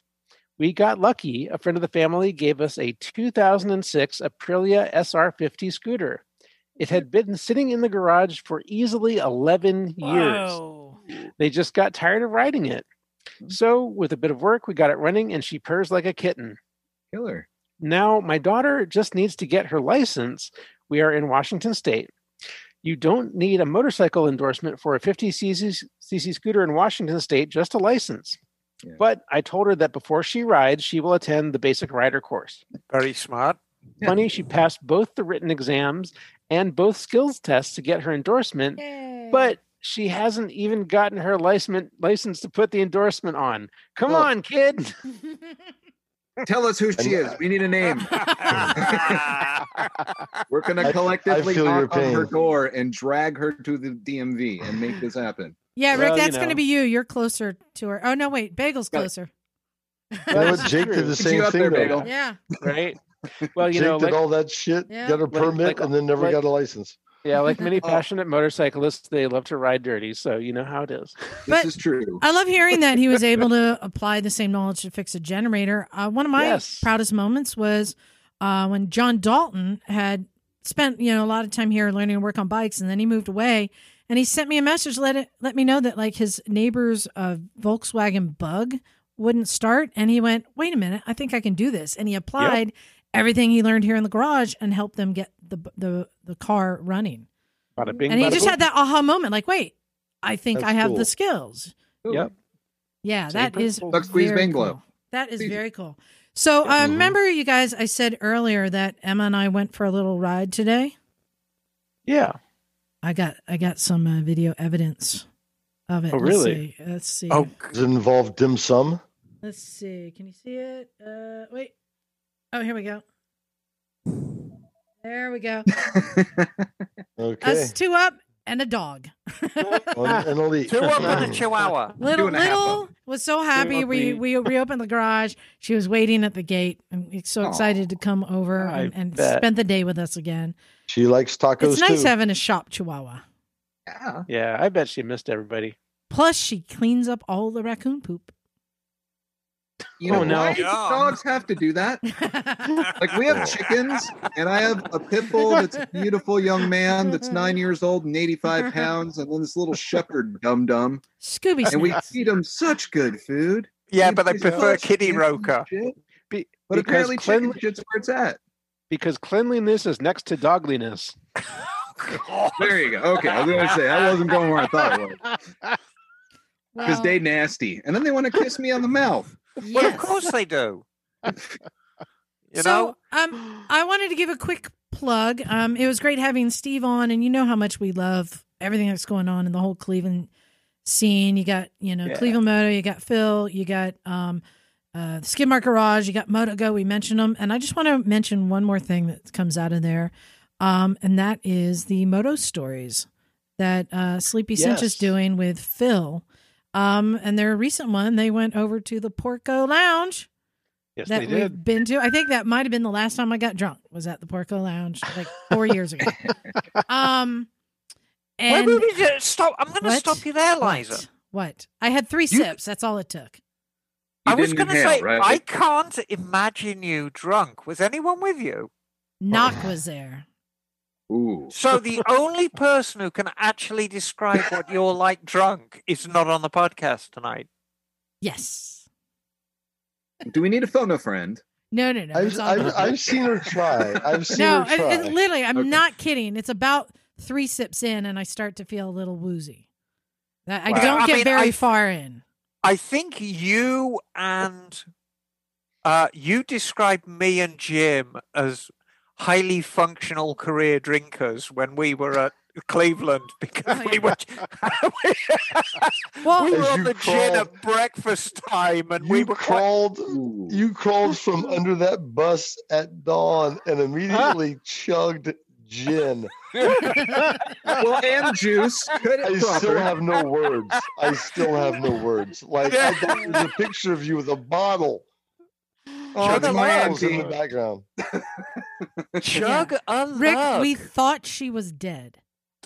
We really, You guys, we had to come on. poke You her. think she makes it this long and dies? No, she sleeps like the dead. I'm telling you, and Well, not you just saw that, her but under like, that wait, where does school Emma bus. go? Because she wasn't in the prepared bunk for sleeping. No, she literally crawled underneath the school bus, and it was just like My feet girl. sticking out, like the Wicked Witch of the East, and like Curled was up just at looked the- dead. She looked dead. I expect But she- no different. She But won't after tell we me poked that. her with the stick, Yes, we she did. came out from under that bus like the Lion of Zion. We walked and got a cup of coffee, and we farted around on motorbikes for the next 24 hours. Oh, it's Like brilliant. for 3 days in a row. Yeah. Rick, I would It's fun expect of my life. no different. I hope you'll come join us sometime at Vintage I Things. absolutely must at this Oh, point. I it is expect so no excellent. different. But Oh, hey, must just happen. go check out Moto Stories on YouTube. Unky Phil and his Moto Stories. They're doing a lot of really cool stuff there. Anyone else have any last minute plugs they want to share? No? Crickets? Okay. Well, I think it's time to wrap it up and give a big thanks. You guys, we made it. We started a new year. We're in 2021. It's so weird. I haven't even really looked into what bikes are coming out. The Dakar happened. I like halfway through. I'm like, holy shit, this is happening. About the Dakar. I was following the Dakar, getting my updates. Yeah. That was crazy. I mean, it seems like everything is going so fast that I'm not like catching up with things that is happening. Supercross is back. There's so much to catch up on. I think that we need to kind of get our heads back into just two wheels and start talking more about all this stuff that's going on, because I'm just well we used to go to it. We used to like hop on the bikes and ride 300 miles and go to it. Remember events? Done that in a year. Remember we used to do that? Go to Pomona? Oh yeah.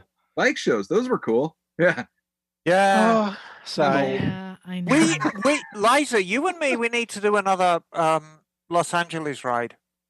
Yeah. Real soon. Not right now. I ain't going to LA right now. No. Not But right now. when we can do another high speed run down to LA and back. Yeah. Yeah. That would be fun. I like it. Cannonball. Rick's in. Let's do it. Provide me one of those turbo bikes you got there, Emma. Let's play. I got the turbo. Yeah, she's got the CX Turbo. Oh, whatever happened to Tubbo, as it were? Oh well, she's got a turbo. Turbo. It's not running. Mine's running. Oh, well, Tubbo's only good for 40 miles on the tank? Well, yeah, Turbo has got probably right. 20. Turbo's got a 1 gallon fuel let's cell. build an auxiliary fuel cell. He'll I've probably got get me idea. across the parking lot. Get me a Camelback of petrol. You know Might need what? a I'll keg. be honest, Rick. If you want to ride any of our bikes down LA, you're gonna riding one of Bagel's scooters is actually the best thing. I'm not scared. No, it's not. No, it's not about being scared. He's got scooter set up for the Cannonball. How many miles could you go on that one? With the spare tank, I could go about 300 miles on one. Oh, you're killing it. Yeah. Totally. No, Wait, do your tires get excessively hot being that small? I'm not trying to be a dick. That's a genuine question. Oh yeah. I mean, you have to calculate in. There will be extra wear, and you might need to put a couple extra pounds in there with the extra gear and stuff you're carrying. But it's super comfortable, especially when you put on the skirt. I think it actually caught you out, Bagel, because you went from having a small amount of tread to torn all the way through the canvas. Oh, yes. A very short amount of time. And that's a legacy of having little wheels spinning very, very quickly. I was going to say, being able to go 300 miles is probably not what those wheels have ever done. Well, they were not designed for that. But that was also the result of me not checking the tire carefully throughout the day, knowing it was that low in the first place, and that I was planning to replace it that night anyway. And just to give you an idea for anyone who thinks that scooters are slow, when we were doing cross country, I had kind of leapfrog ahead of him, and I was at a rest stop waiting for him to come and ready to jump on my bike. As soon as I saw him coming, I throw my helmet on, get on the bike, start it. I take off. He's now passing me. I get on, and I'm on a 990, a KTM. It took me 45 minutes to catch up to him. I was hauling. Because he was hauling ass. And like I realized, like, wait, I'm doing like 90 miles an hour and he's doing 80 miles an hour. I'm only gaining 10 miles every hour. And it was like, he got like 2 miles down the road ahead of me before I pulled out. I'm like, shit, this is going to take a while. What kind of scooter are we talking, Bagel? What's your setup for that Cannonball? This is my Vespa GTS 250. Okay, rad. Yeah, they also make a GTS 300, which will do it as well. Yeah. I'm just saying. What year is it? Mine's a 2007. Okay, rad. Yeah. I'm just saying. Even smaller capacity scooters. Really, that topper got me bonered up this morning. I was sitting on the toilet and I'm looking at all my panhead crap as usual, and it's Harley topper. I'm like, I know exactly what that is. You know. Well, I would not recommend that for a Cannonball. Well, you know what? Why don't we? Can I give everyone an assignment? Yes. Well, how about next week? I would like to have a Misfits history hole. Because I think everybody can bring something. Why don't we talk about the topper? Because we've been mentioning it. I bet you people don't know what it is.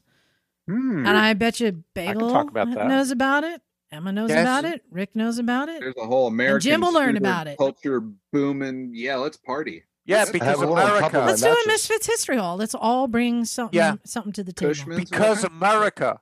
Because America. Because America. And we're going to focus on the scooters because that's the part that I'm really excited about today. Right. That's what made America great. America. All right. On that note, we're spinning out of control.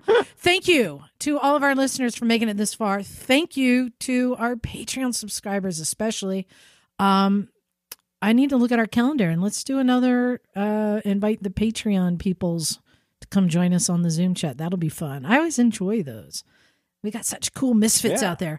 And thank you to you misfits for joining me every week and having fun with this because I'm having fun too.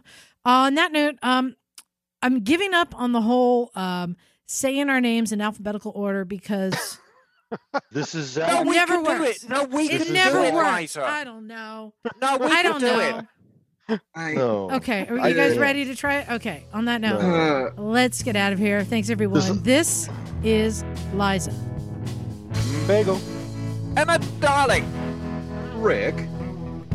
And blue is my favorite topper color. This is Naked Jim. You guys are the worst. And we're out of here. Almost not bad. Cool.